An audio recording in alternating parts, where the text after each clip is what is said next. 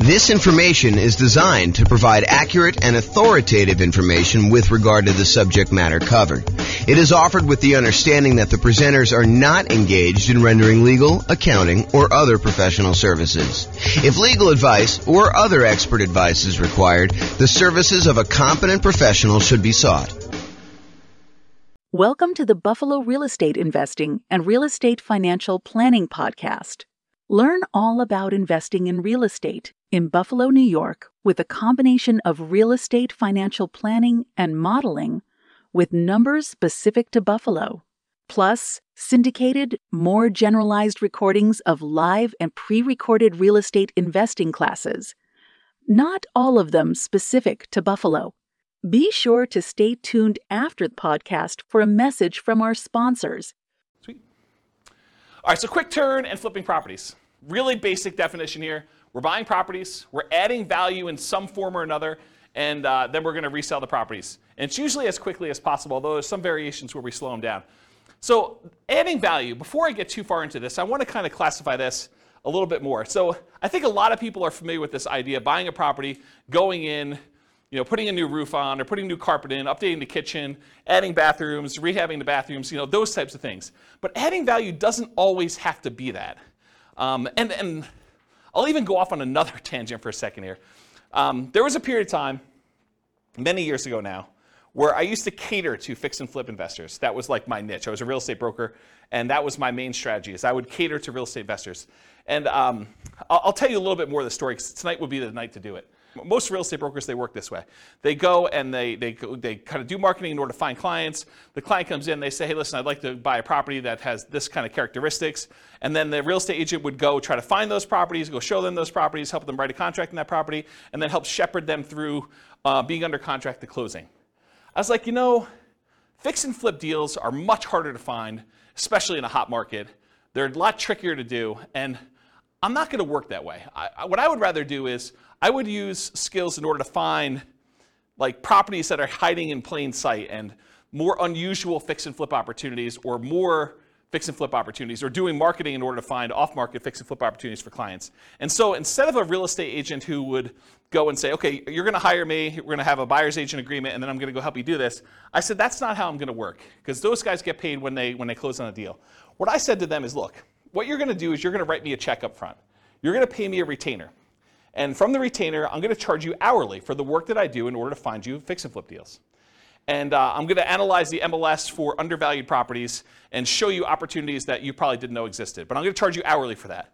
When you eventually do go buy a property, and I don't do this anymore, by the way, but when you go do and finally do buy a property, and you use me to buy the property, whether it's on the market, inside the MLS or outside the MLS, then I will earn a commission on that. And any money that you paid in up to that point, I will credit you back. So it's not like you paid any more. It's not like you paid, $10,000 plus the retainer and hourly. You basically paid the same fee, except because a lot of people say they want to do fix and flips and then they don't close, or there's a lot of work involved in doing fix and flips up front, that sometimes you get to the point where they're like, sorry, I wasted your time, but I'm no longer interested, things have changed, or whatever they're doing. I was like, I'm not doing it that way. So I would actually help people do this, and I'd find those strategies that way. And one of the reasons I tell you this is, one of the secret things that I found with properties is a lot of people they look for very distressed properties that need a lot of work, that are smoke damage or water damage, or they got mold, or they got asbestos, or they had meth in them, or something like that. There were some other ones that were hiding in plain sight. And the best way I could describe this, as one example, this isn't the only way to do it, but one example of this was grandma's property. So you'd go find a property that was in a 30-year-old neighborhood that was in perfect grandma condition. It was like you walked in and it was like pristine 1980. Everything looked brand new. There was plastic runners on the ground where grandma decided she didn't want to walk on the carpet, so she would do that. She would never use the kitchen. Everything looked exactly perfect. But it was really outdated. And so a lot of times those properties were fix and flip opportunities where you could go in and you could update things that was 1980s grandma into modern day stuff, and there was a big enough spread where you could make those work. And so they were sort of unusual fix and flip opportunities that not everyone was thinking of. And that was one of the examples that we would use, because I would take I'm not going to go off on too much tangent, but I would download all the data from the MLS, and then we would actually run analysis on them in order to find properties that had below normal price per square foot, or we would look at what the taxes were and try to find undervalued properties that way. So there are a bunch of different things we were doing that way.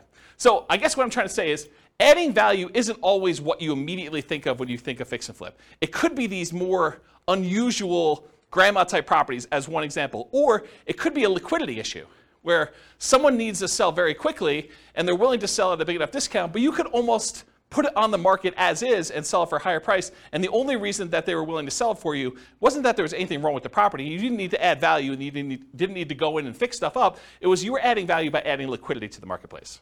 Does that make sense? That it's not always just swinging a hammer, or replacing carpet, doing kitchens, doing upgrades. Make sense, everybody? Okay, cool. So typically, we're buying properties, adding value in some form or another, then we're reselling properties, and it is primarily used as a means of generating income.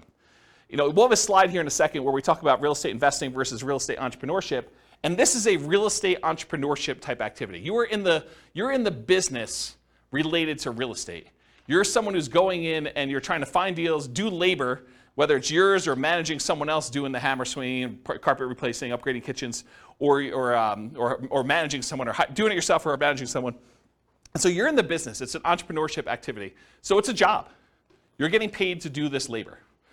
So realize if this is like the class that you want to do, this is the strategy you want to do, that you are really looking at a job. This is not like a passive wealth building strategy like a lot of the other ones we've taught so far, like buy and hold, or nomad, or house hacking, or things of that nature. Make sense, everybody? Okay, cool. I run a really informal class. If you got questions, go ahead and interrupt. I probably will ask you to use the microphone, and Rachel has volunteered to be the microphone runner tonight. She told me earlier that she said, I would love to do that job. So, yeah, because you're going to ask a lot of questions anyway. All right, so exceptions. So I'm going to go over what I think is a generalized way of doing fix flip, kind of quick turning properties. But there's all these weird exceptions, and there's no way I could cover every single one of them. So, if you come to me and you say, but what about this, James? Yeah, I'm sure there's some exceptions to that, and feel free to bring them up if you want to. But this is not the only way to think about it, but I've tried to think about it from a pretty comprehensive way, and I've tried to do it in a more most common sort of way rather than these really obscure cases, okay? And also, beware, just because you think that you don't think there's a chance that X can happen doesn't mean that it won't happen. So this is designed to be like a starting point discussion to help you make better investing decisions on your own with additional knowledge, but make sure you do your own research. Do not rely on me solely as your kind of like business person who taught you how to do this. All right. Quick turn and flipping variations. So I listed out what I consider to be the 4 major quick turning, flipping kind of like strategies, variations on this strategy. So there's the most traditional one. That's buying a property, adding value, and reselling as quickly as possible. A lot of times you'll go in, you'll get a hard money loan, you'll do rehab on the property, you'll upgrade the kitchen, replace flooring, and then you'll immediately put it up to sell with the intention of making a profit from doing all that. But then there's 3 other ones as well. So I classify another one as live-in flips.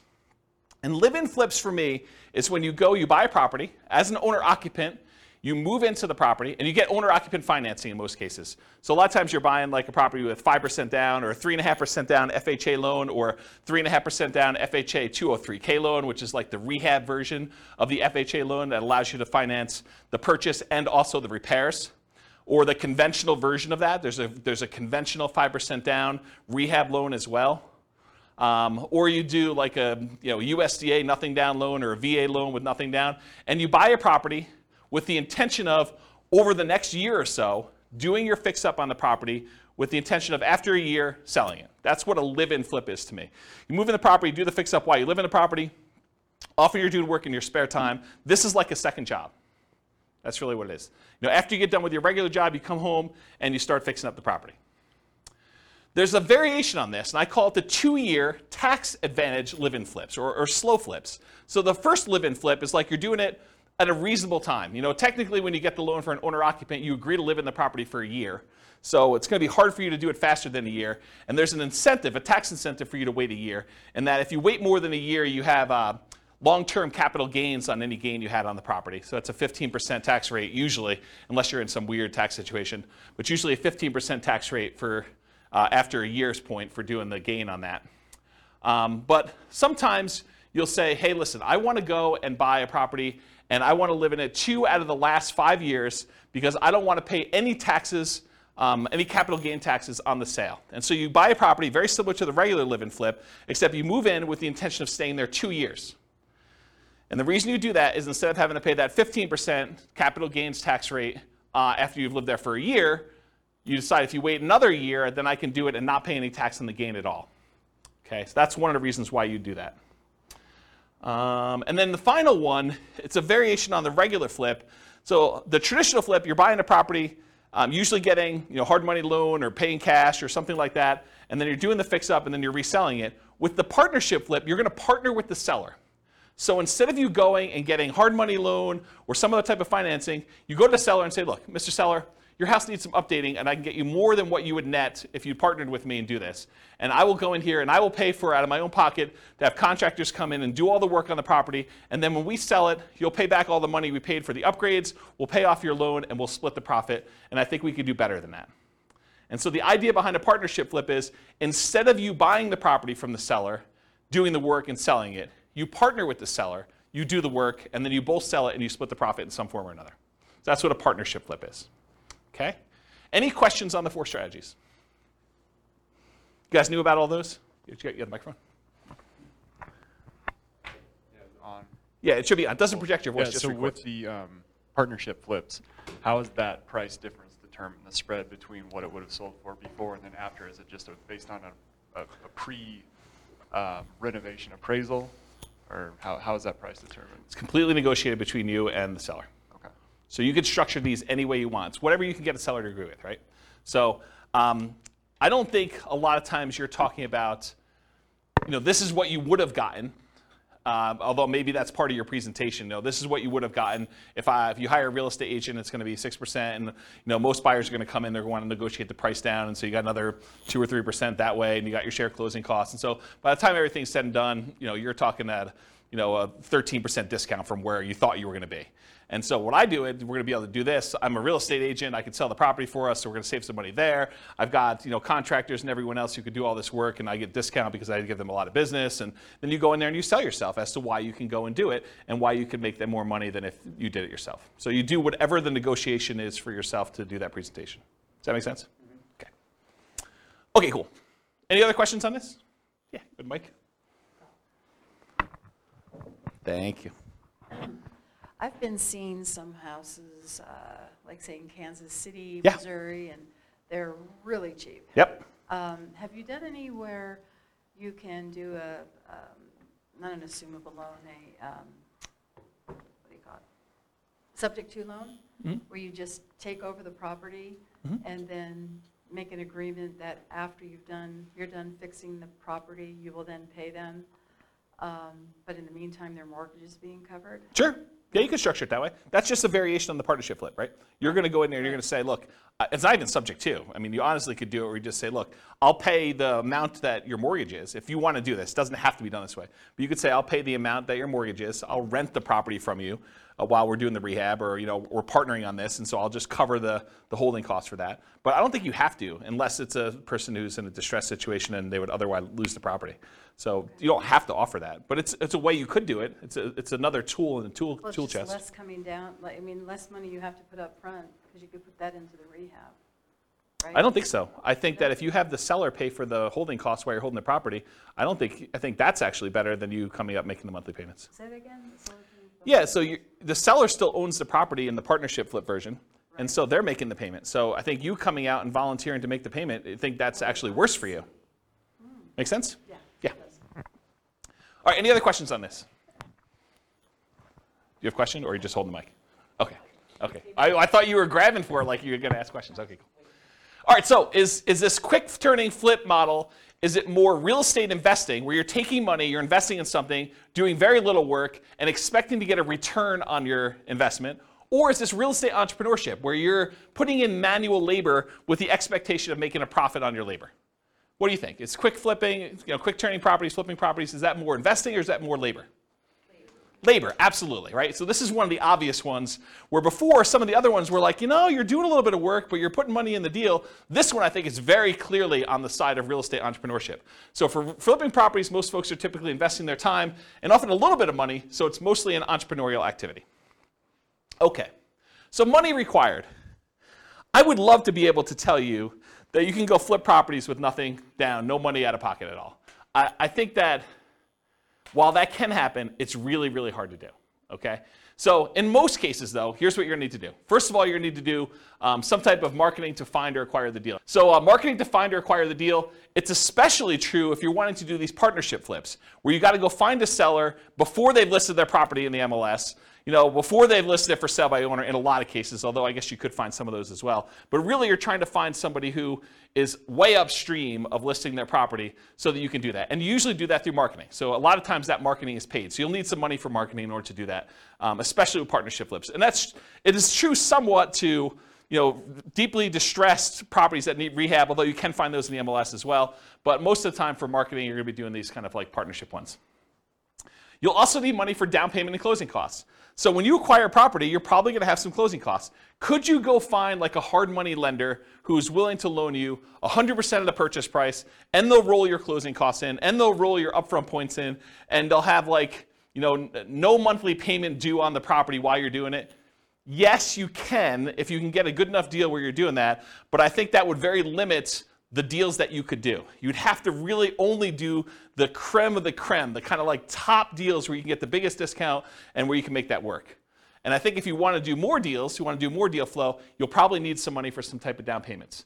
So in some cases, you might be able to do it with no down payment. For example, you bring in a money partner, or you do a partnership flip, or you find an exceptional deal and using a hard money lender, it doesn't require down payment. So those are like the dream cases if you're trying to do this with no money. In most cases, though, you will need a down payment. There's a lot of hard money lenders that they're like, hey, look, I want you to have some skin in the game. Or I'm willing to go up to whatever this loan to value is. You're not able to quite get a property at that loan to value, but it's still a profitable deal to do. And so you probably need to have a little bit of money in the deal if you do those. So in a lot of cases, you'll need that down payment. Some hard money lenders may require anywhere between 0 and 20% down. I've not seen any more than 20, but it's possible you could find someone who's more than 20%. Or conventional loans, you could do these kind of conventional non-owner occupant loans as little as 15% down with PMI, although it has to be in good shape. It has to be a property that you can get a conventional mortgage on. 20% or more for properties that qualify for conventional financing, and not all will qualify. So if it doesn't have the basic stuff that a property needs, the kitchen doesn't work, doesn't have bathrooms, things like that, or it's uninhabitable, you're gonna have a hard time getting a conventional loan. But grandma's property, you can get a conventional loan on because it looks perfect. You went and looked at the property, you're like, there's nothing wrong with this, I can move in, okay? Also, you can do live-in flips where you could do that with nothing down, a VA loan or a USDA loan, those are nothing down loan programs, or an FHA loan, 3.5% down. And there's an FHA loan that allows you to do rehab costs included with the loan. That's the FHA 203K loan. And then that would be 3.5% down, and they'll loan you repair money too with 3.5% down. Just a side note, you cannot do your own repairs with the 203K. You have to hire a contractor. That's part of the loan contingency. They kind of like do it out and pay the contractor directly. Or you can do 3% or 5% down conventional loans, and there are versions of conventional loans that also allow you to do repair money as well. And then I think that's it for the live-in flips. Some flippers may opt to use their own cash or cash-like equivalent. And what I mean by cash-like equivalent is you own a property free and clear, or you have a HELOC on another property. You could go access your own money and use it like it was cash, even though you're just borrowing from yourself. Okay? So some flippers may opt to use their own cash or cash-like equivalent instead of paying hard money lenders to improve profitability. So instead of you paying the hard money lender 7, 8, 9, 10, 11, 15, 20%, whatever they're charging you plus points, you could decide, hey, look, instead of paying them that, I'm going to get paid that because I'm going to use my own cash and I'll save that money, and so it just adds to my overall profitability. Okay? So for down payment, that's kind of like all the different stuff related to that. In addition to money to acquire the deal, down payment and closing costs, you also need repair or rehab money. So, some hard money lenders may loan you rehab money, especially if you buy it at a big enough discount. But in most cases, you're going to be really close. You're going to need to come out of pocket for a lot of that rehab money. Now, some people will opt to use some type of credit card, HELOC or something like that, or they'll go buy from Home Depot on a Home Depot credit card, and they'll do their own labor. So they're trying to get creative in order to minimize the amount of money they have out of pocket. But for the most part, you're going to need to come up with some type of rehab, repair money to do that. Holding costs. So a lot of times, even if you do a hard money lender, they're going to want you to make payments. A lot of times it's interest-only payments on the loan. Some of them will do like, we won't do payments for the first 6 months. It's already rolled into the cost of the loan, or maybe they'll add it to the loan balance. Well, they won't require you to make monthly payments on it. But not all hard money lenders are like that. And so you'll have some holding costs on the loan while doing the rehab. And once you've done the rehab, marketing the property for sale. So you may have 3-month rehab period, or 4-month rehab, or 6-month rehab, and then after that you have 2 or 3 or 4 months in order to market the property and then wait for it to close before you can get paid. So you might have 3, 4, 5, 6 months of holding costs between rehab period and marketing period in order to do that. Does that make sense, everybody? Okay. And then marketing or staging costs to sell, or hiring a real estate professional who could do that for you.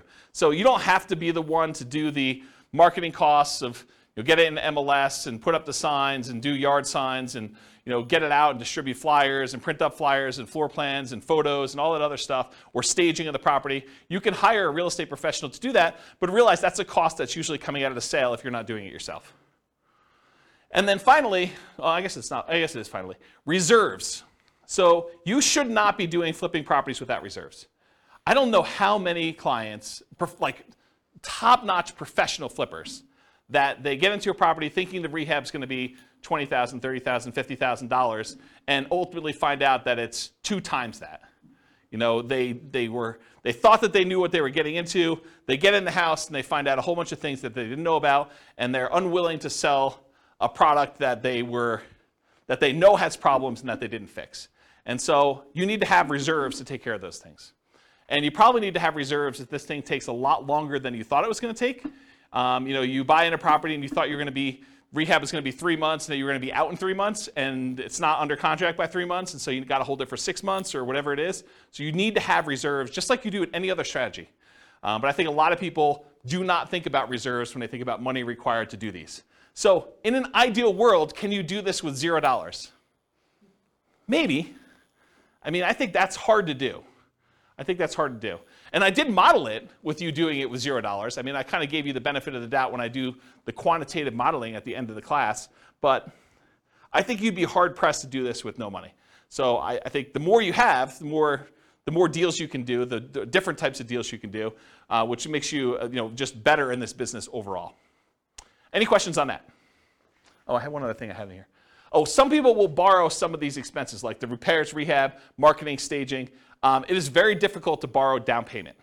So if you're thinking, okay, I'm going to need 10% down, it's really, really hard to borrow that. I'm not going to go into detail on this, but you could borrow it from yourself in a really twisted, messed up way. And I'm going to tell you this, but I'm not going to go into detail. You'll have to really think about this and you're going to figure it out. But imagine you want to do flipping. This is really messed up. You shouldn't do this. Just warning, don't do this, but I'm going to tell you how to do it. So imagine for a minute, you got 3 months or 6 months before you're going to have to do this flip deal, right? And you know that you don't have the down payment. But you're spending money on groceries and car payment, all the other bills that you normally have. You could, not that I would encourage you to do this, but instead of taking the cash that you would normally use for groceries and do your car payment or anything else, you could actually charge these regular living expenses on your credit card, roll up a credit card balance while the cash balance in your account is also growing, but the cash thing you could actually use for down payments, where before you could not use the credit card. Now you need to qualify with your debt to income ratio because you got to cover that debt and stuff too. And I'm not going to go into too much detail on this because I think it adds a lot of extra risk if you do it this way.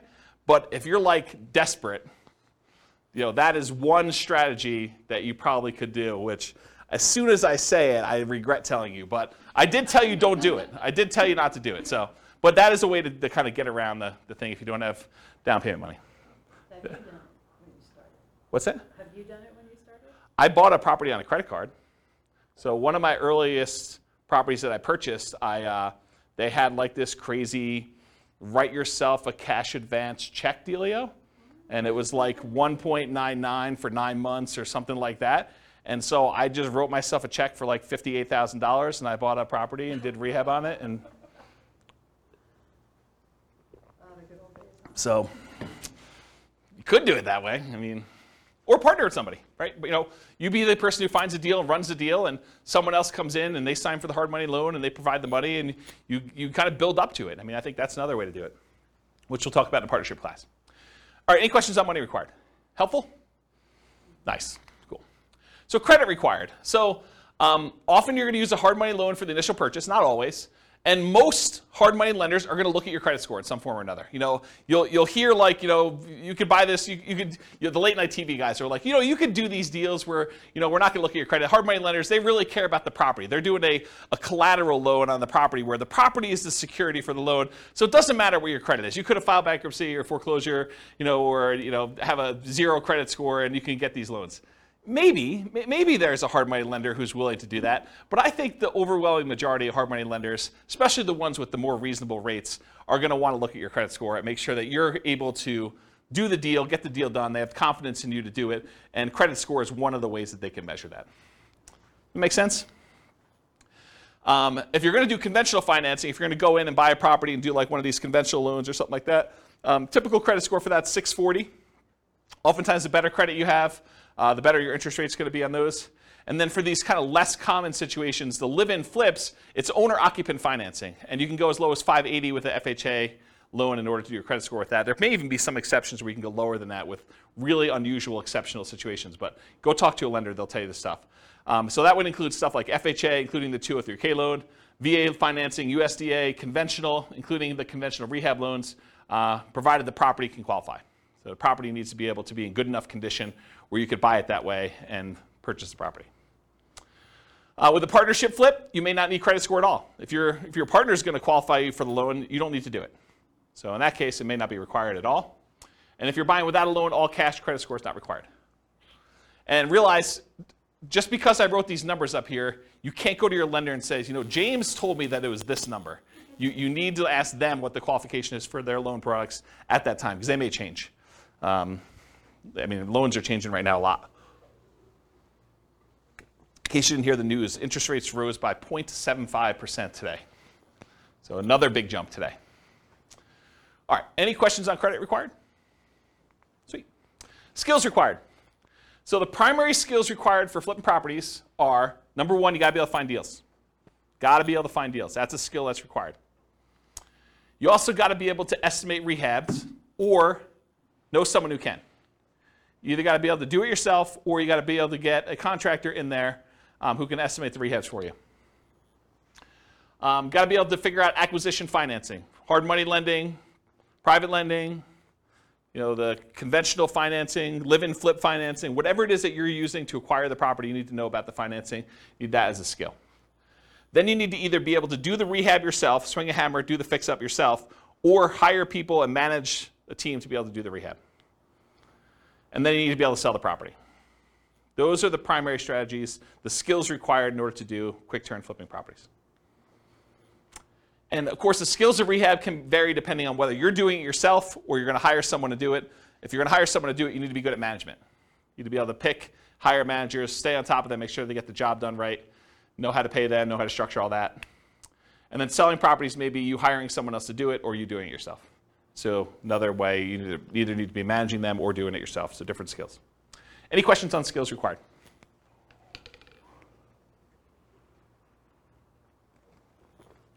All right, stability.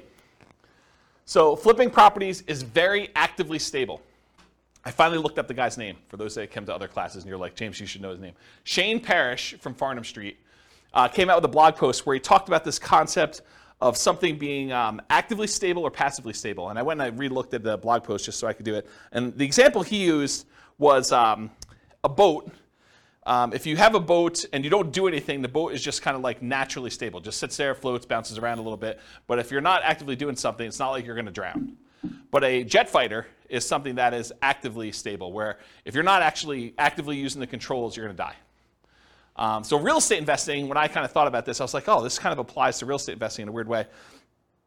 I think real estate investing overall is actively stable in general. If you don't do anything with your property, eventually you'll lose your property if you don't pay taxes on it. But there's variations. There's like a spectrum inside real estate investing.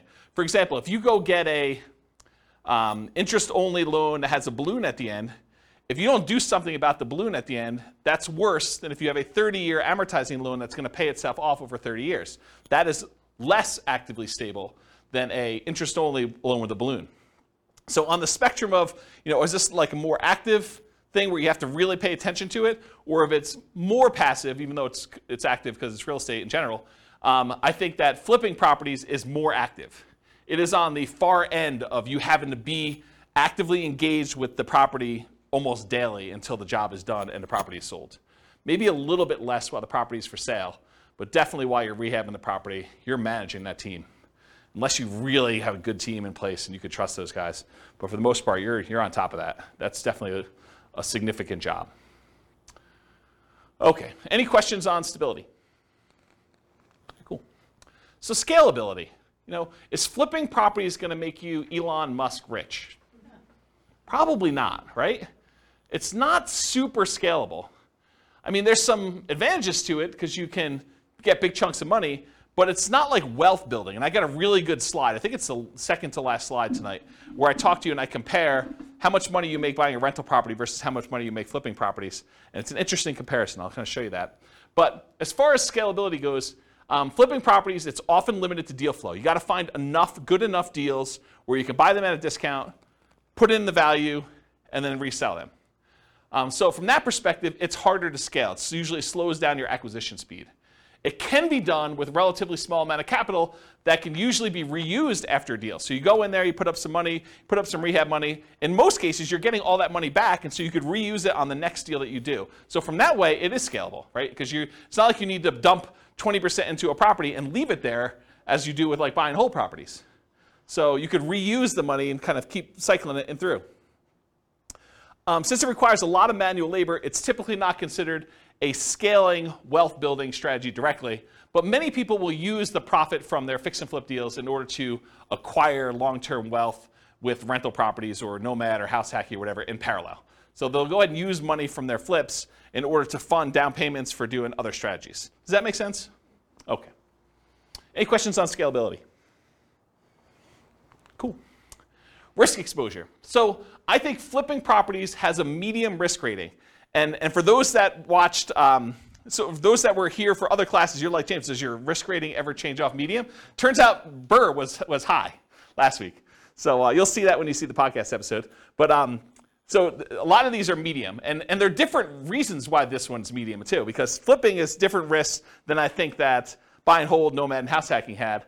And it shares, one of the reasons Burr had so much risk is it combines both the strategies. It's got all the risk of doing rehab in it, and then it's got all the risk of doing buy and hold because it's both strategies. And so that's one of the reasons why it's high. It's got twice as much. So for risk tonight though, for flipping properties, fix and flips, there's rehab risks. So you're going to do your rehab on a property, and a hurricane hits, doesn't hit your property, but the price of lumber triples. Well, that's an additional risk. Or your contractors get all pulled off to do another project, or you expected to do a rehab in the kitchen. Once you kind of pull the kitchen out, you realize there's mold, and now you got to do mold remediation in the property. Or you happen to test for meth because after you buy the property, you are talking to the neighbor like, I'm finally glad someone bought that meth house, and that those meth dealers are no longer here. And you're like, what? So, I mean, there's stuff like that happens. So you have all the rehab risks, although that could happen with anything. Interest rate risk for your buyers while rehabbing. So imagine you bought a rehab property, and you were getting ready to put it on the market about 2 months ago, and interest rates just went through the roof then. So now it's much, much harder for you to sell your property because there's an interest rate risk for your buyers while you were doing your rehab. Price decline during rehab risk. So sometimes markets turn. There was a market was going a certain way, and then all of a sudden it shifted, and now it's much harder for you to sell, or the prices started to go down. And you're holding the property thinking, I can do better, and the market's kind of dropping out as you're holding on. And maybe you should have accepted that $5,000 discounted offer that you got the first day, because that was your best offer, because now the price is $20,000 below where you were. So there's stuff like that happens. And for longer flips, like 2-year slow flips, this is an extended, it might be called an additional price decline during ownership risk, because while you're holding the property for 2 years, it's possible the market changes or interest rates change or things like that, and prices drop pretty considerably during that period of time. And then, of course, your credit is at risk because if something happens and you're unable to make the payments on the loan, you're unable to sell the property, and you got to give the property back to the lender or something like that, then you could have a credit risk there. And then in addition to those risks, for partnership risks, if you're doing partnership flips, rather, your reputation is at risk, right? Because you're sort of doing something with someone else and they're expecting you to perform. And then you have all the generic partnership risks that you have there. Disagreements with your partner. He said this, you thought it was going to go one way, they sue you, there's like a disagreement over how to split the profits or what was said or who was supposed to do what. So you've got all those with additional partnership flip risks. Any questions on risk exposure? Cool. So profit speed. So how quickly are you getting profit, and what's the general size of partnerships? Like what's the profit margin you're doing there? So how quickly you make money. With partnerships, it's relatively quick. Usually you're buying a property, and once you sell it, 6 months later, 9 months later, a year later, sometimes a little bit faster than that, you're getting your profit out. And so while flipping properties, you could typically start seeing profit within 6 months, typically after rehab and sale. You may capture some natural appreciation. If you're holding the property and the market's going up like it's been going up the last year, 15% a year, whatever it's been going crazy up, you get to capture this sort of natural appreciation while you're holding the property and you're rehabbing. It's going to sell for more than you originally thought because the market's going up while you did this. And I will tell you, some flippers actually will factor that into their offer. They'll be like, look, the market's going really strong. I think it's going to continue going strong for the next 6 months. I know this particular seller is going to get offers from a whole bunch of other investor flippers, and I really want this deal because I got to get my guys busy or whatever it is. And so I'm willing to factor in some of that natural appreciation. I'm going to sell it. It's comping out right now at 400. I'm going to pretend it's going to comp out at 420 because I think it's going to go up 20K over the next 6 months that I hold it. So some of them are doing that. I don't know if that's prudent, but I will tell you that that's how some of them think, having worked with a lot of them. So you may capture some natural appreciation, inflation, likely to capture forced appreciation as well. Forced appreciation is the value you add when you do the work that you do to the property or your liquidity or whatever it is you're doing there. So that's like the forced appreciation part of it. So how much do you make? It varies widely, and everyone's got their own metrics. And everyone's expenses and holding costs and costs of money and their overhead and everything else is different. If you're running a really lean ship, maybe you make more profit. If you have a lot of overhead and a lot of stuff going on, or you have really expensive money, maybe you make less. But I think a lot of investors will target $25,000 minimum net profit after everything. And some of them will bump that up to 10% of the sale price of the property as like a way to deal with properties becoming more expensive. So, if you're doing a lower cost property, a lot of them will say $25K minimum, or some will even do less than that, but I think 25 is a very common number you hear. $25,000 profit minimum after all my expenses net of everything. Or if you're doing like a $400,000 property, maybe you say I want 40K. Or some people, in order to get a deal done in a really hot market, they'd rather have 25K than not get the deal. Maybe they actually bump it down to 25 in those cases. Okay? Okay, and by the way, 25K net of all expenses, not taxes. So most people are going to do that number, and they're not going to take into account their tax obligations from that number. So if you're looking at the returns, this is typically the return quadrants we use when we're looking at a property. So you'll get some appreciation, both that natural appreciation while you have the property from inflation, and then also any forced appreciation. You're usually not getting any cash flow. In fact, cash flow is probably going to be negative at your holding costs. Debt pay down, a lot of times your hard money lender is going to have an interest-only loan or even a negatively amortizing loan, which means that the payments are getting on and the interest is accruing while you're holding on to the property.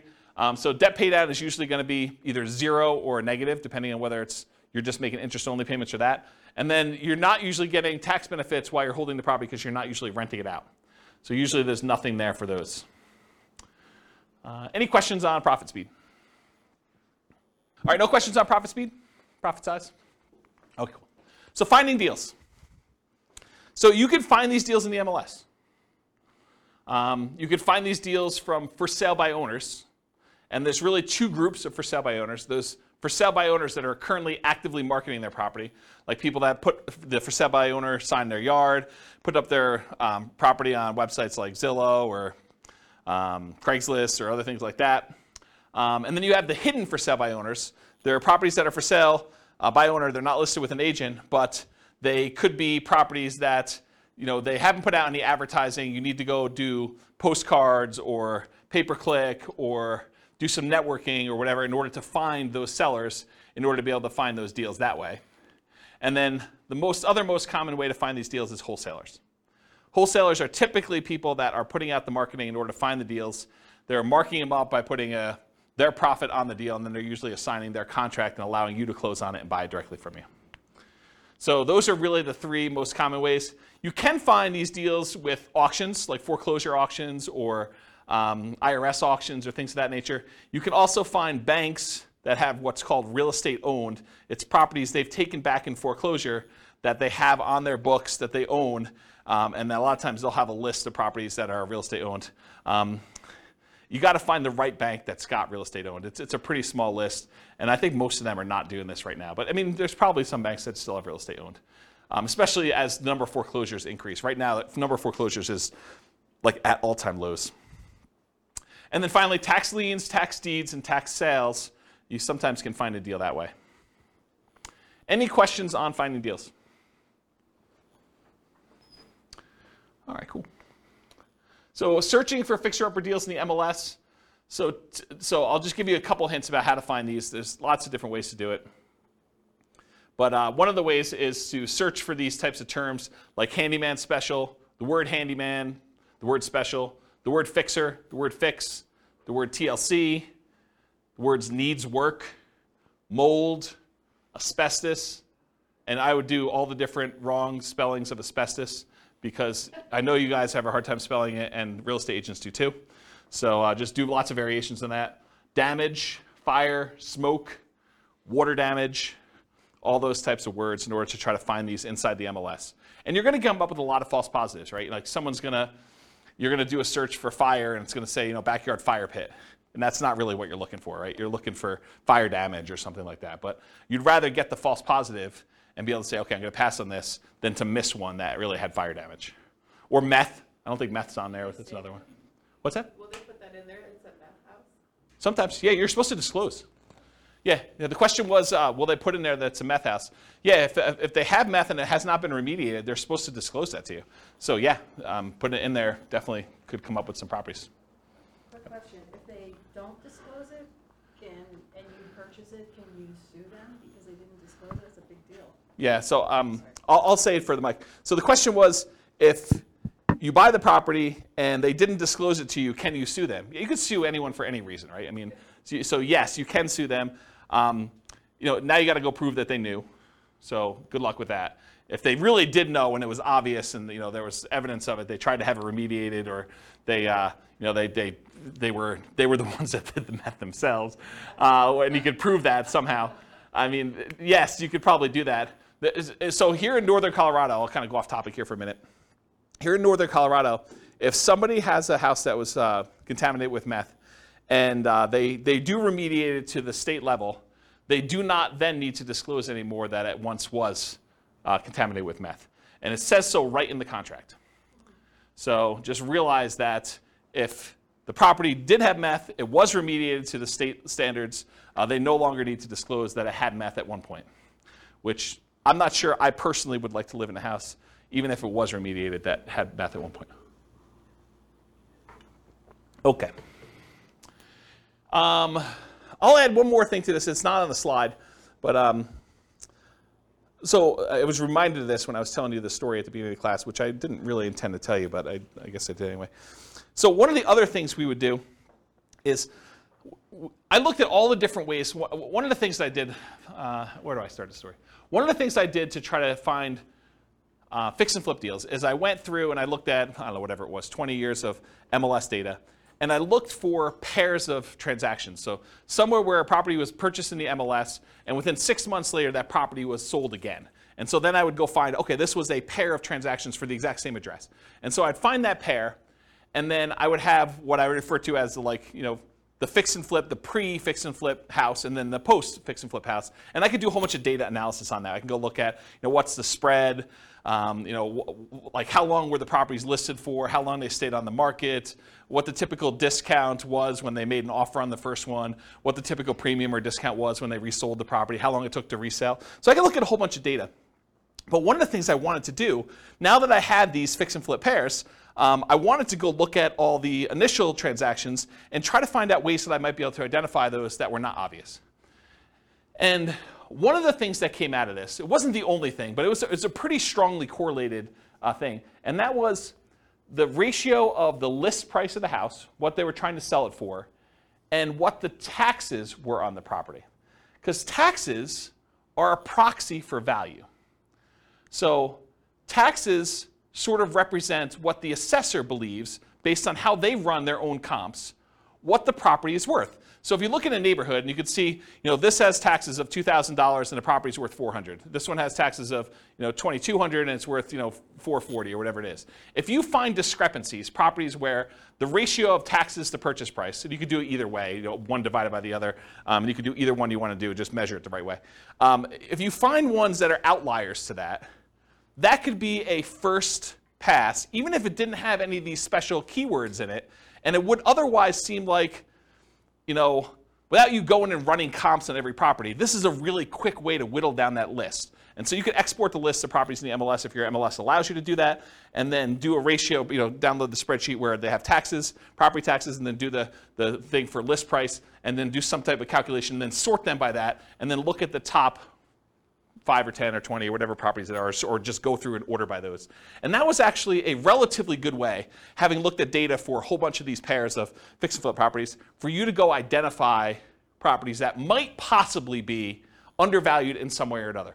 Or you could also find properties where the taxes were abnormally low because there was some type of homestead exemption or senior exemption or something like that. And so you find some of those too. But some of those are also grandma's properties, right? Like the homestead exemption where it's been kept pristine for 30 years, that is another way to kind of identify grandma. So I'm not sure that's the worst way to look for. Any questions on that not intended to be covered topic? Sweet. You guys got a whole bunch of bonuses. So market conditions. Oh, wait, question. Oh, dumb question. Well, I don't know about those. I didn't say there were no dumb questions. I didn't say you could ask dumb questions. Go ahead. So I know I know how to look up property tax information on homes, but Sure. Can you look up if it's homestead or senior discount? Is that listed on? I don't know. I've never looked it up that way. Okay, because I sort them by the ratio of taxes, and that's how I'd look at them. Okay. And I wrote software to do it. I wasn't even doing it manually. No, I understand that. I was just like, can you actually figure out that's why it's lower or not? That was one of the things I was trying to. No, I don't. Maybe you can call that in the assessor and see what they say. Yeah, I don't know. I never looked that up. They don't have to pay that much. Yeah. Yeah. All right, cool. Any other questions? All right, so market conditions. So where does this strategy shine? Like, what's the best market to do fix and flips in? So it's got to be a market where you can buy properties that need work at a discount. All right, if you're thinking you could do it in our current market, well, our current market 6 months ago, that's really hard to do. It's hard to buy any property without paying a premium over asking price and find a property that needs work. Can you still do it? Probably. There's exceptions to every rule, as I said, but it's much harder to do that. If you want to do any type of volume or scale, it's tricky to do. There are other markets that are much easier to find distressed properties that you could do fix and flip with. The other warning I'll add about this is, sometimes the reason you can get very distressed properties at a big discount is because it'd be really, really hard to sell them, even if they were fixed up. So I think you want to find properties that you could both buy them at a discount and that you see ones that have been fixed up that are actually selling in that neighborhood and at a decent price. You got to look at the comps of what you could sell for in order to make sure you can determine those. All right, so ideal market conditions where you can buy properties that need work at a discount, value add opportunities in some form, and then markets with strong demand. You definitely need some demand in order to do it. It's not enough to buy it at a discount. You also need to be able to sell it in a reasonable time for a reasonable price. It is challenging in low buyer demand markets. It's also challenging in very high buyer demand markets where it's hard to get a discount on anything. Any questions on that? Very cool. Accessibility or availability of deals. These can be hard deals to find. Not as hard as BRRRR properties. BRRRR properties are harder to find than fix up. Why? Anyone know? Because BRRRR properties, you need to both find a property that would qualify as a fixer-upper, but then it also has to be an amazing rental after you buy it and do the refi. So those are even harder to find. Fixer-uppers, you could buy properties that wouldn't be good rentals and sell those. So they can be hard to find, although slightly easier than Burr, I told you that. Watch out for strong availability. Might mean that it can be harder to sell in a reasonable time. And some markets are much easier than others. Harder, but you might be able to invest in remote markets to find these deals. So you can do fix and flip remotely. It is harder to do. I've done some, and it requires different skills. You really need to have a good team in place on the other end to do it, or be willing to travel, or both. But you can do it. So if you're like, I can't do these in my market, first of all, I would test that assumption and see if it's just you and find out if other people are doing it. And then if other people are doing it, then you got to figure out like how to change your strategy to do that. But if it's very, very difficult, there's hardly anyone doing it here in your market, then you should go perhaps, and you really want to do this strategy, which maybe you pick a different strategy altogether. But you could go do it in another market that this is a more reasonable strategy to do. Any questions on this? All right, cool. So we're using retirement accounts. Can you typically utilize flipping properties with self-directed retirement accounts? Yes, you can. It is harder to do because it limits the work you can typically do on it. It is easier if you almost have like you and another flipper almost offer each other to do the loans for itself at like some type of swap rate or something like that, where you loan them money for their flip deals and they loan you money for your flip deals from your IRAs. Might be an easier way to kind of do that. It may also change the type of financing that you use. So might be harder for you to do certain types of loans by doing it that way. And I think I covered all that. Any questions on financing? Yeah, I want to give Mike to take it back. Thank you. But if you were able to do them through there, theoretically, wouldn't you not have to pay any tax? Depends on... Or deferred? Yeah, it depends on your structure of your retirement account. I'd have to think it through. This is not my area of expertise. But yeah, I think you would have... Yeah, if you did it inside the account, all the money had to go back into the account. I think that goes into whatever the status that money already had. So if you're going to pay tax when you pull it out, it would be taxed at that point. If it was tax-free when you pull it out like a Roth, then I think it would be like that too. There's some other weird rules too, like if you're financing stuff within there, if you're using this for down payments, there's a whole bunch of additional rules, and like I don't understand this stuff that well, but like UBITs and things like that I'm just not familiar with. So you'll need to get some professional guidance on that one. It's harder to do, much harder to do than doing it with someone else's IRA. You can use someone else's IRA real easy. Okay? Yeah. Any questions? Cool. So quantitative analysis. Now we're going to get into numbers, just right at a time. So flipping properties is a job. I want to point it out at the very beginning because financially, this thing shows up like extra income in our modeling. Right? We're not modeling you're buying a house and you're getting the debt pay down over that thing. So a lot of times they're interest-only loans, and you're not going to have like appreciation happen while you're holding the property for 6 months because you're already kind of baking that in there. So it really just shows up as like lumpy income. Income that shows up like once every 6 months or once every 9 months or whatever the period of time that you've gotten there. It just kind of like poof, $25,000 shows up in your account because that's the net after all your expenses after you've done the deal and at whatever interval you have there. So that's how we model it, right? Because it's lumpy income. It's periodic, sometimes irregularly periodic, but you could do it as kind of periodic chunks, lumps of income. Okay. So the other thing that's hard is when we compare flipping properties to all the other strategies we've covered so far, like buy and hold or nomad or house hacking, it's already an unfair comparison because in one case, you're working a regular 40-hour-a-week job. Maybe you're kind of like leasing a property once every year or something like that to do the work. But with this, you've got like second job hours. So I'm kind of comparing one where you're not doing second job hours and you've got all this leisure time, and this other one where you're working a second job completely in order to do this, right? And so it's automatically an unfair advantage to kind of compare them, and you'll see why. So I could take like one model of this thing and really spend 2 hours just going through all the different risk profiles and how this varies and what your income looks like and your kind of cash flow looks like and all this other stuff, like just based on like one strategy. So tonight I'm just going to focus on financial independence, how long it takes you to achieve financial independence, using the strategy, but I could easily just go in and dig into all these other variations and how this really works and mechanics of it, which I just don't have time to. Eventually, they may be their own class. For this particular strategy, because it's not my primary thing, like this is not my, I don't know if you guys can tell, but this isn't my normal topic to teach, right? Like fix and flip. I do have a lot of experience, especially helping clients. I don't do a lot of fix and flips myself. I've done a few. But this is like, I used to cater to this. This was my niche for clients doing it. And I did this for several years doing it this way. But I don't know. This isn't my normal class topic that I teach. It's sort of like a secondary topic. So I don't know. Maybe I will teach more. Maybe I won't. It is naive to generalize these results. Don't think that you truly deeply understand all the nuance from just this class, right? You can't go out and claim that you're a guru and expert and start teaching this based on the stuff you learned in this one class, okay? All right, so modeling flip income. So this is a specific issue that deals with the real estate financial planner, and I just want to bring it up to your attention. It probably doesn't come into play in this class, but it will come into play if you copy this scenario into your own account and you start playing with it. So the issue is specific to the real estate financial planner software.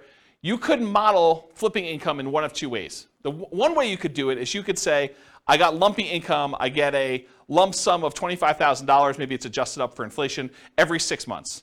And if you did that, the way that we calculate debt to income is I calculate debt to income month to month. So I look at the income you had in that month and the debts you had in that month, and I tell you what your debt to income was in that particular month. I don't look back a year and say, your average income was this, and like your average debt was this at those different periods, and then calculate your debt to income that way. And one of the reasons why we don't do that is because some people will actually get a job and they'll just gotten a raise in a job, and if they have their income for that 2 months, they should be able to qualify. They shouldn't have to look back on an average, and so it would mess up the math for those situations. So you could either do this lumpy income, which means the month you got that extra $25,000, your debt to income looks amazing because you got $25,000 of extra income. It drops your debt to income way down, and so it could look like you qualified to buy houses really easily that month. If we decide and we don't do it that way, we say, okay, look, you're making $25,000 every 5 months, let's say. I could just say you're making an extra $5,000 a month. And if you do that, the challenge with doing it that way is you don't really earn that $25,000 until after the 5th month, and then you have $25,000 all come in, but maybe you needed a certain amount of down payment, and that happened at month 3, really before you technically had the money coming in. So it's this really weird catch-22 where if I model it one way, it introduces one problem. If I model it another way, it introduces another problem. So you really do need to think about what you're doing if you're structuring these and making it work. And that's what this says. Any questions on that? All right, cool.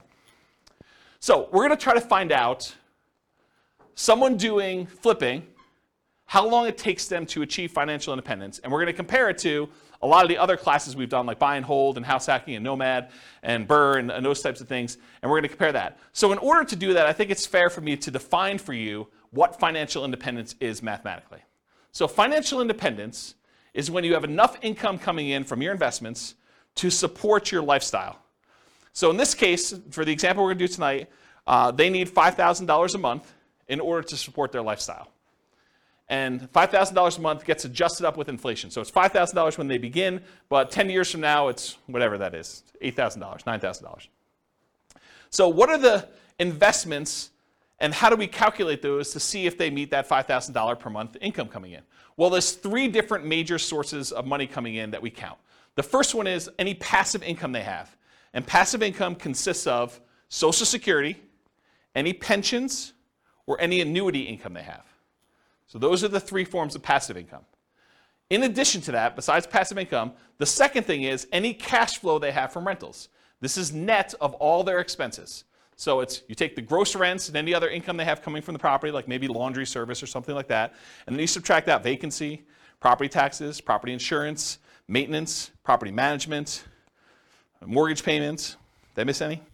Like all of the expenses on the property get subtracted out from it. The net that they have left over after all expenses is their positive cash flow, their net cash flow. And that counts toward their achieving financial independence. So that would count toward that $5,000 in this particular example.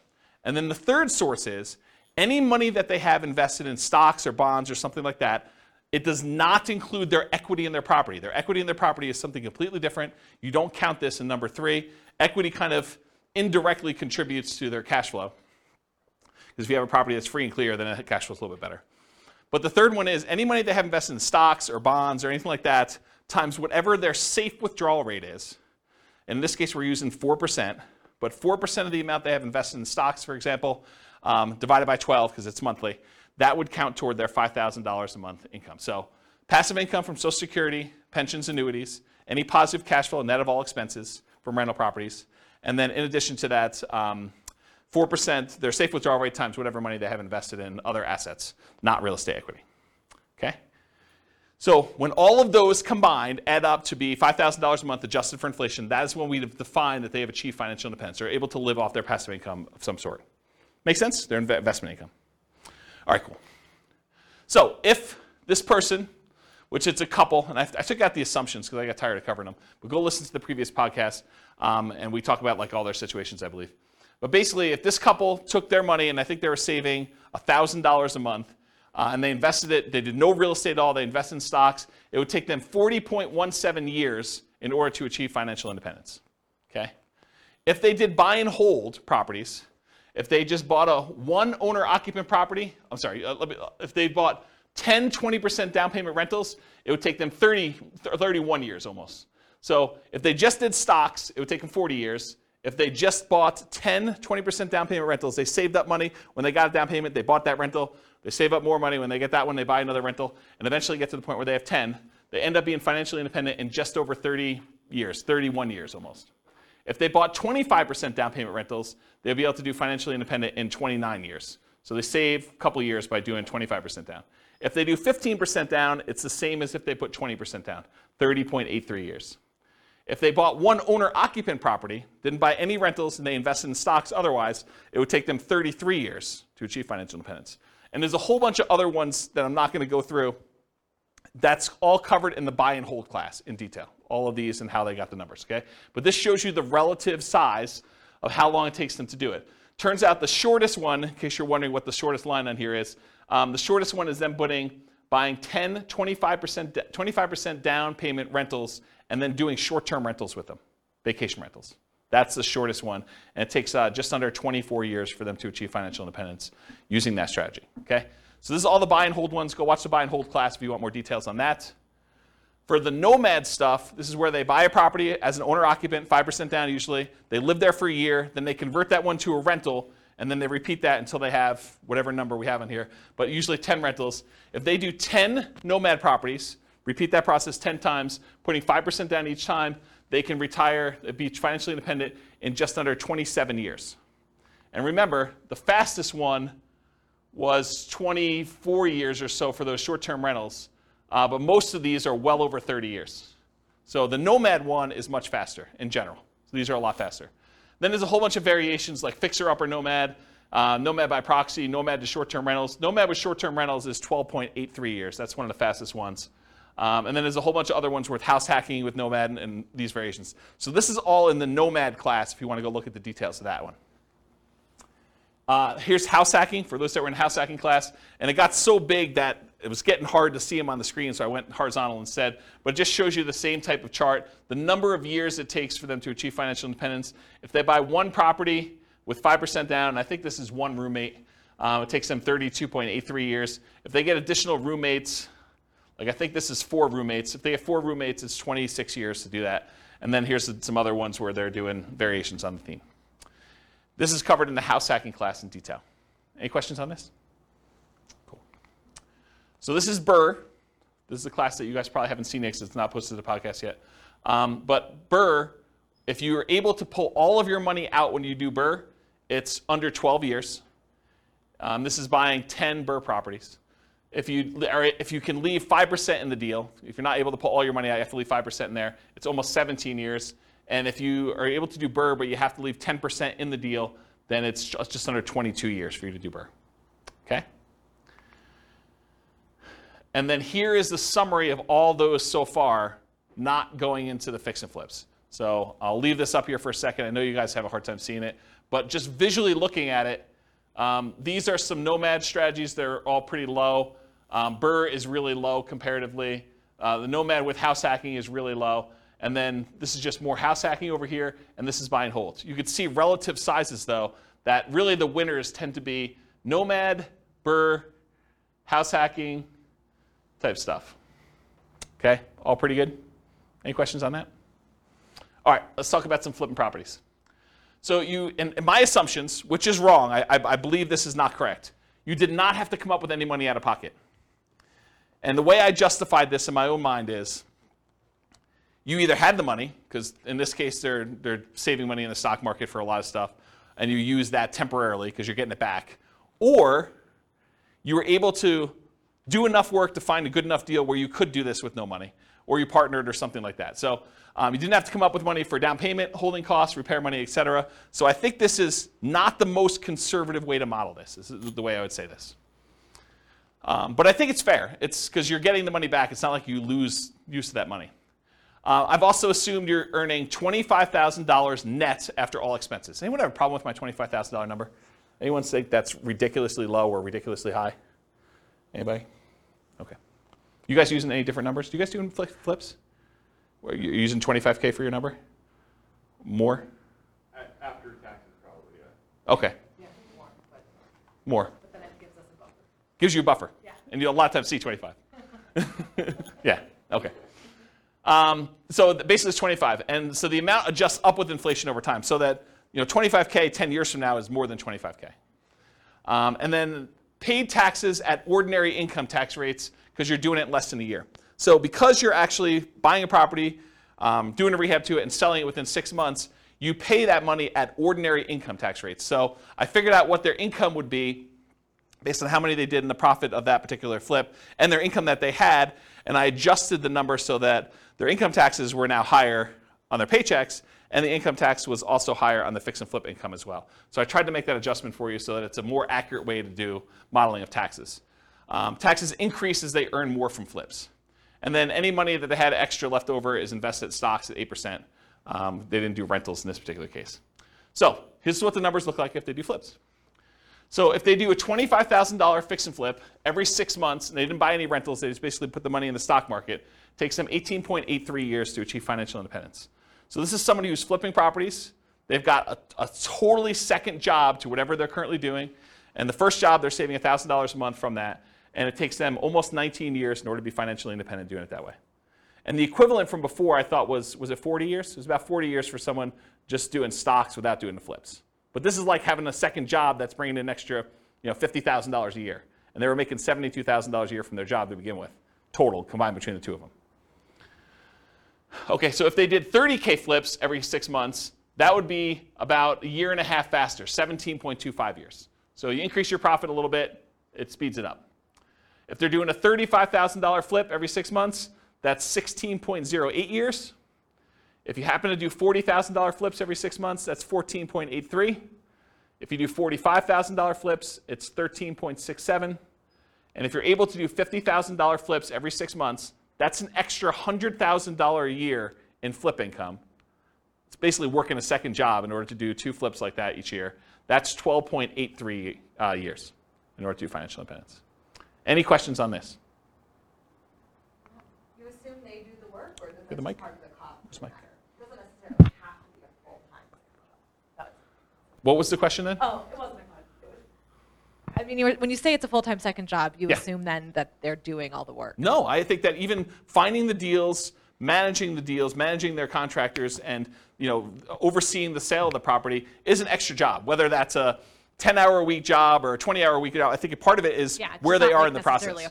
It's not necessarily a 40-hour-a-week second job or something. I think can be. I think it depends. I definitely have had clients that this was their job, like they were doing this, and they were, I don't know, going and previewing homes to make sure that they had the comps right, and there's all that stuff that you don't think of that takes time up. Eventually, I think you get to the point where you're good enough and you've seen enough things where you do that. But early on, it's much more in labor. I think you get skills over time where where you could do less. But especially you have teams in place and you know all the stuff you buy from Home Depot or Lowe's or whatever you're doing, you get some economies of scale and expertise practice. All right. So what if instead of doing every 6 months, they did 25K flip every 9 months, or 25K every flip every 6 months, but then they buy 10, 20% down rentals with any extra money that they have, Or if they do 25K flips every 6 months, but then they buy 10 Nomad properties. So what if we did those 3 additional things? Well, they're starred. So if you do 25K every 6 months, but then you buy 10, 20% down payment rentals, 16.17 years. So it's faster than the 18.83 if they just invested in the stock market, but it's still 16 years in order to be able to hit FI for that. What if they did the 25K flip every 6 months, but they bought Nomad properties? That's 12 and a half years. And remember, in our modeling, their flip income goes away once they reach financial independence. They no longer have to flip after 12 and a half years. So they stop. Okay? So 12 and a half years if they do the 25K flip every 6 months, and then they buy 10 Nomad properties. And then if this is they do flips every 9 months, it's 22.83 years if they do that. Versus if they did it every 6 months, it's 18.83. So it's 4 years longer if they only do one every 9 months instead of one every 6 months. Any questions on this? Just as an aside, because you guys have seen several of these classes already, at least some of you have. Do you like this format where we do like qualitative and then we go into quantitative? You guys like that? Okay. All right. Any other questions on this? Okay, cool. Let's talk about live-in flips. So if you're doing a flip, if you live in the property or otherwise, but if you do a flip and it's less than a year, you pay taxes at your regular income tax rate. So if you're flipping a property and you make a profit on it, whatever profit you made on that deal after all your expenses, then that gets taxed at your ordinary income tax rate. And I'm not a tax guy, so go verify this with your CPA. But this is my understanding. If you do the flip for a year, or if you live there for a year and you do the flip, then you're paying 15% capital gains, long-term capital gains tax rates. And there are some exceptions where if you have an income below a certain threshold, I think, maybe even there's one for above, though I don't think so.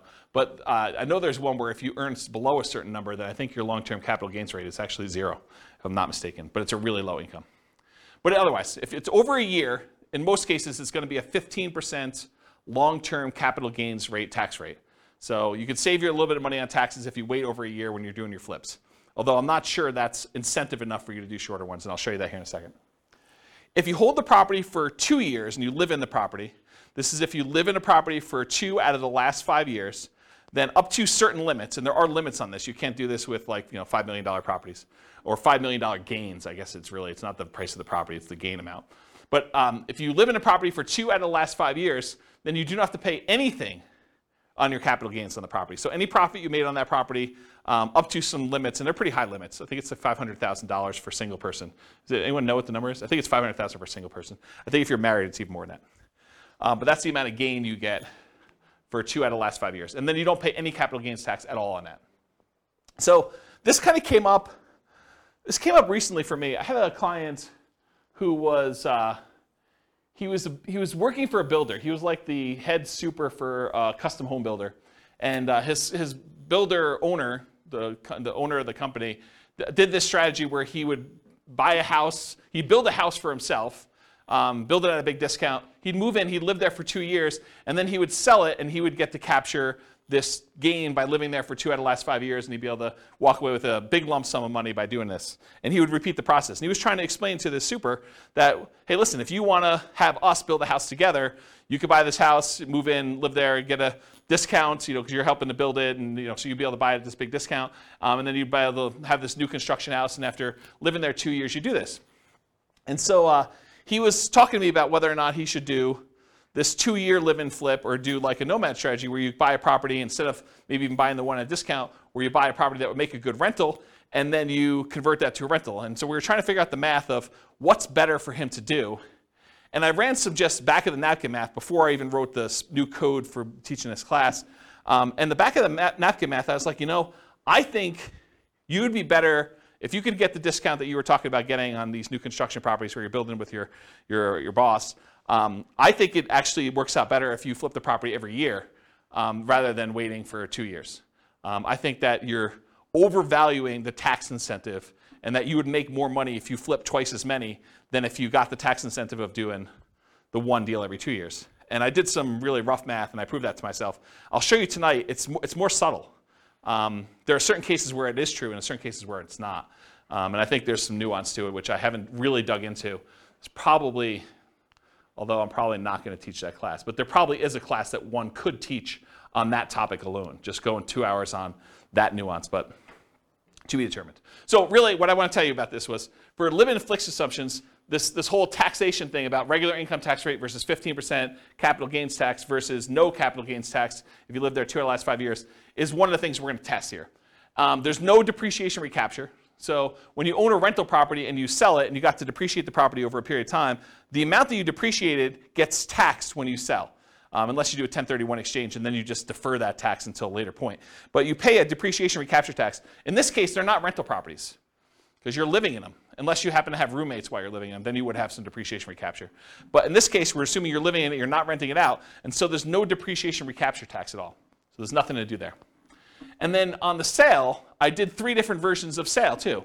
I said you're going to sell it for sale by owner, and you're not going to pay any real estate commissions whatsoever. You're going to sell it directly and you're going to keep all the money yourself. So that's one version. There's another version where you are a real estate agent, and real estate commissions, by the way, are completely negotiable. There's no fixed amount. So if I give you a number here, I'm not saying that every real estate agent charges this amount and that you should always use this amount. But I think 3% is a very common number you might see. And so I use 3%. So if you are a real estate agent, a lot of times you'll pay the buyer's agent who brings you a buyer 3% commission on the sale. And so I'll do some examples where 3% you are the real estate agent or broker, and also when you buy the properties, I assumed you got a 3% rebate on your purchase. So I'll do some examples here where you're doing live-in flips, and when you buy the property, maybe you put 5% down, and then you got 3% back when you bought it. So you get a little discount there as well. And then the last version of this is you are not a real estate agent and you're not selling for sale by owner. You're going to hire an agent, and I just arbitrarily picked 6% as a real estate commission. Could have been 5, could have been 3, could have been 7, could have been 24. But I picked 6% as a real estate commission you paid for both the buyer's agent and the seller's agent to sell your house for you.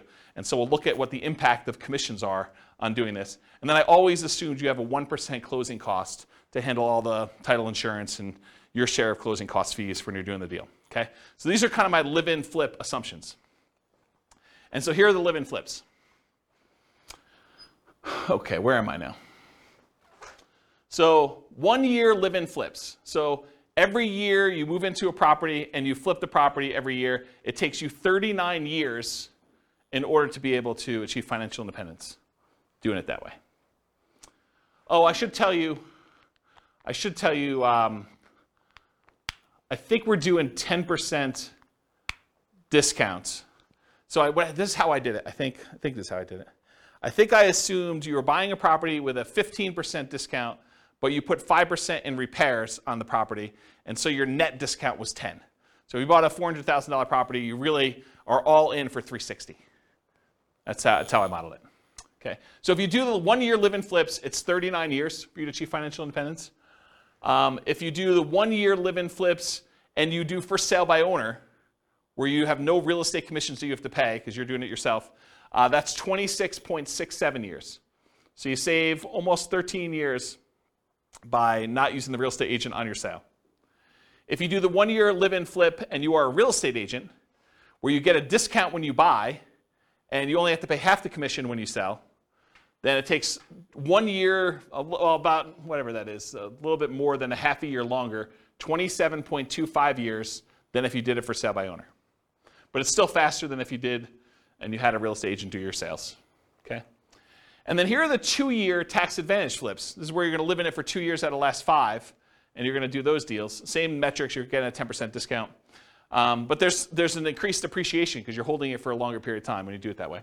And you have some debt pay down over that thing. But you do get that in the other ones too. They're just more frequent, right? So 2 year tax advantage live-in flips, 34.92 years, just under 35 years for doing that. Remember, if you did the 1 year one, it would have taken you 39 years. So this is one of those examples where I thought it was going to be the other way, but it turns out the 2 year one is tax advantaged. However, that's only if you are paying the real estate agent. If you have a real estate license or you're for sale by owning it, it is the other way, as you'll see here in a second. So 2 year tax advantage live and flip as an agent, 29.17 years. It's longer for you to do it that way than for you to not do it that way. and then 2 year for you to do the 2 year versus the 1 year, I should say.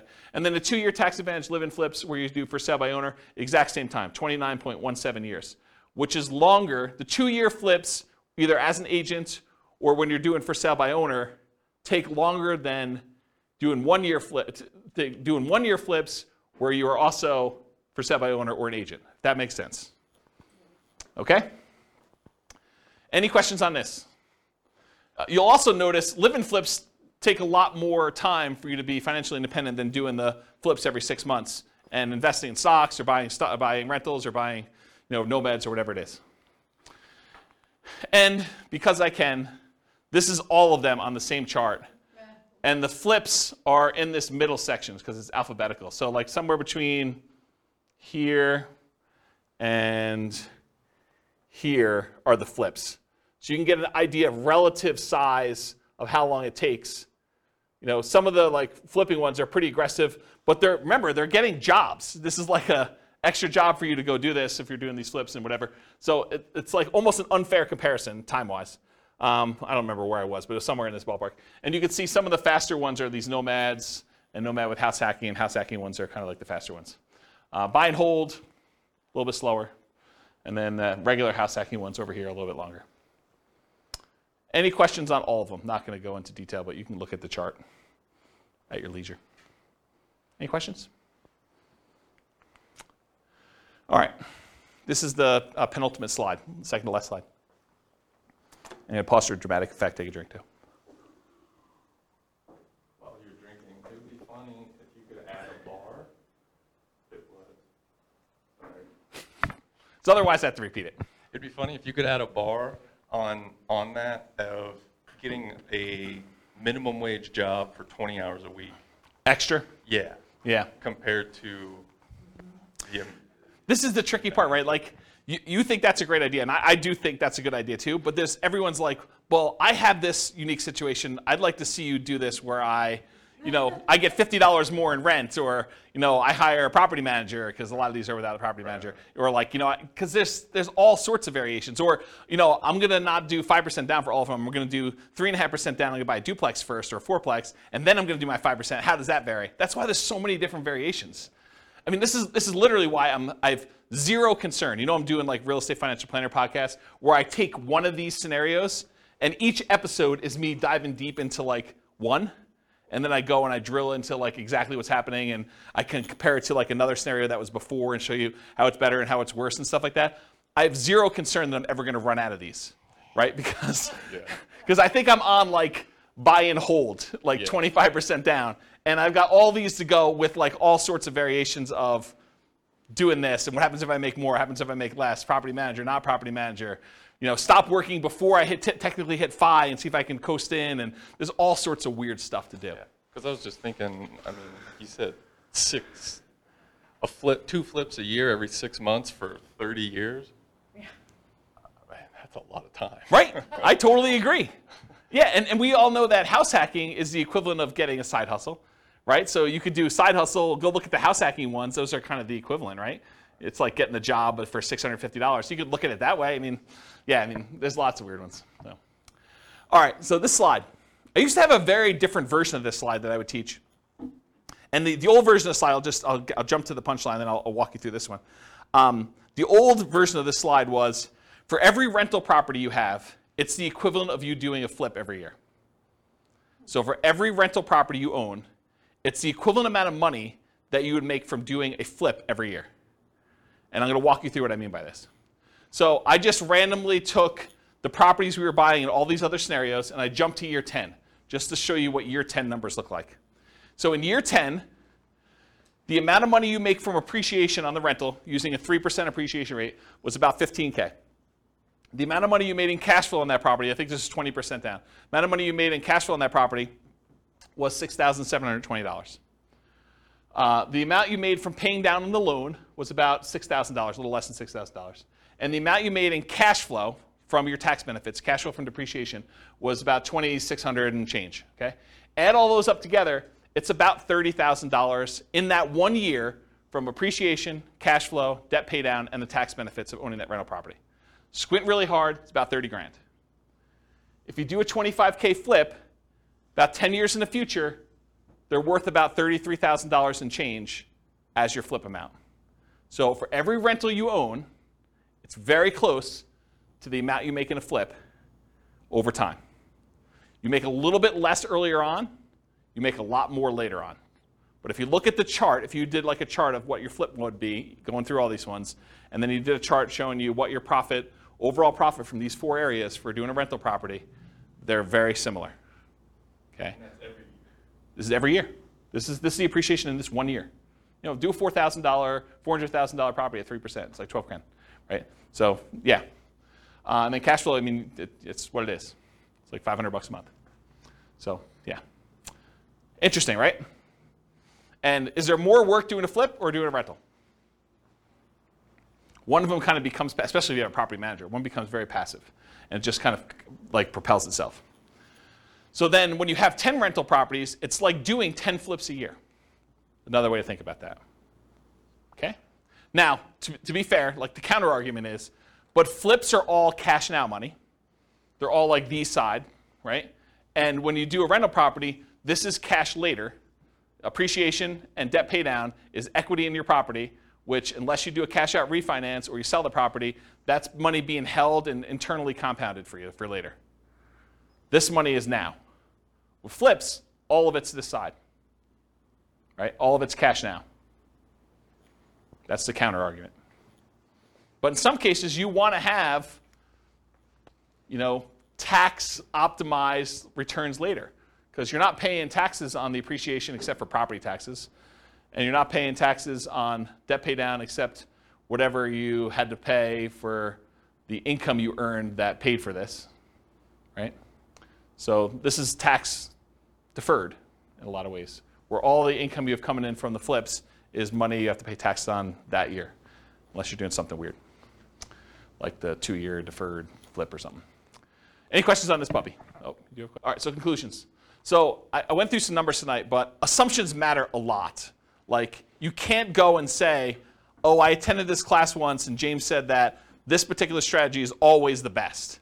No, because in different market conditions for different people with different income, you know, different relative skills, different appreciation rates, different rent appreciation rates, different stock market rates of return. Some will do better than others, some will do worse than others, and some may be very, very, very different than what we showed here tonight. So you can't just say automatically, this is the best. I think what you have to do is you either need to do the math yourself, or you need to put your own stuff into the Real Estate Financial Planner and model it out, and then change your strategy and do a variation strategy, and then compare the two. I'll also add one other thing. We really only looked at one measurement. We looked at how long it takes to achieve financial independence, when in fact, there's a lot of things to look at, right? There's the risk profile. You know, doing one strategy gives you a lot more risk. Like doing something where you only invest in the stock market gives you all that stock market risk, whether that's good or bad. You know, doing ones where you're buying 5% down rentals gives you a lot more leverage risk of the real estate. You know, that price resiliency or the equity resiliency and rent resiliency stuff that we kind of talked about at the beginning, where, you know, rents decline, that's potentially problematic. 80 flips. So you have all that flip risk, right? And with BRRRR, you have the flip of, you have all the additional BRRRR risk in there too. So like all these strategies have different risk profiles. And so one may be faster, but it may also be a lot more riskier, where if you ran a Monte Carlo simulation where you had all these variables for price appreciation, rent appreciation, stock market rate of return being variable, mortgage interest rates being able to go up or down on you, inflation rate becoming variable, like all those things becoming variable, you may find one has a much wider range of values where, yeah, maybe you can retire really, really early if things go your way, or maybe it's like forever where you don't actually make it with this particular strategy, where another strategy might have a really narrow band where you're almost certainly going to take longer to get to financial independence, but you're definitely going to be financially independent within a 6-year period. And so you might see that if you run your numbers and have certain things happening. You can go to realestatefinancialplanner.com/model, pick your city, and over time, it's not all done at this point, but over time I will be adding all of these strategies in so that we use the numbers for that city, and you could just copy any of the scenarios into your own account and just start from there with numbers that are very similar to whatever city you're in to be able to do that. Okay. That is the end. If you guys have any questions for we're done. Is that helpful? Different than other fix and flip class you've attended, where they kind of talk about rehabbing and estimating repairs and finding deals and stuff, a little bit different? Good stuff? Yes, good stuff. You guys are really quiet. Wow. Okay. All right, well, if you don't have any more questions, I'm going to end. I will stick around, but I will see you all soon. Thank you all for coming. Bye-bye for now. With home prices up, mortgage interest rates up, and rents up, but not quite enough to counteract the higher prices and interest rates, cash flow on rental properties in Buffalo is harder than ever. Book a call with the Real Estate Financial Planner to apply our proprietary 88 strategies to improve cash flow on your rentals. See the show notes for a link to schedule your call and improve your cash flow today. If you're a real estate agent, lender, or professional in Buffalo that wants to help our real estate investor listeners, consider reaching out to learn about collaboration opportunities with this podcast. We'd love to add more value to our listeners by having you assist our investors buy, sell, and finance their real estate investments. See the show notes to schedule a call to discuss collaboration opportunities.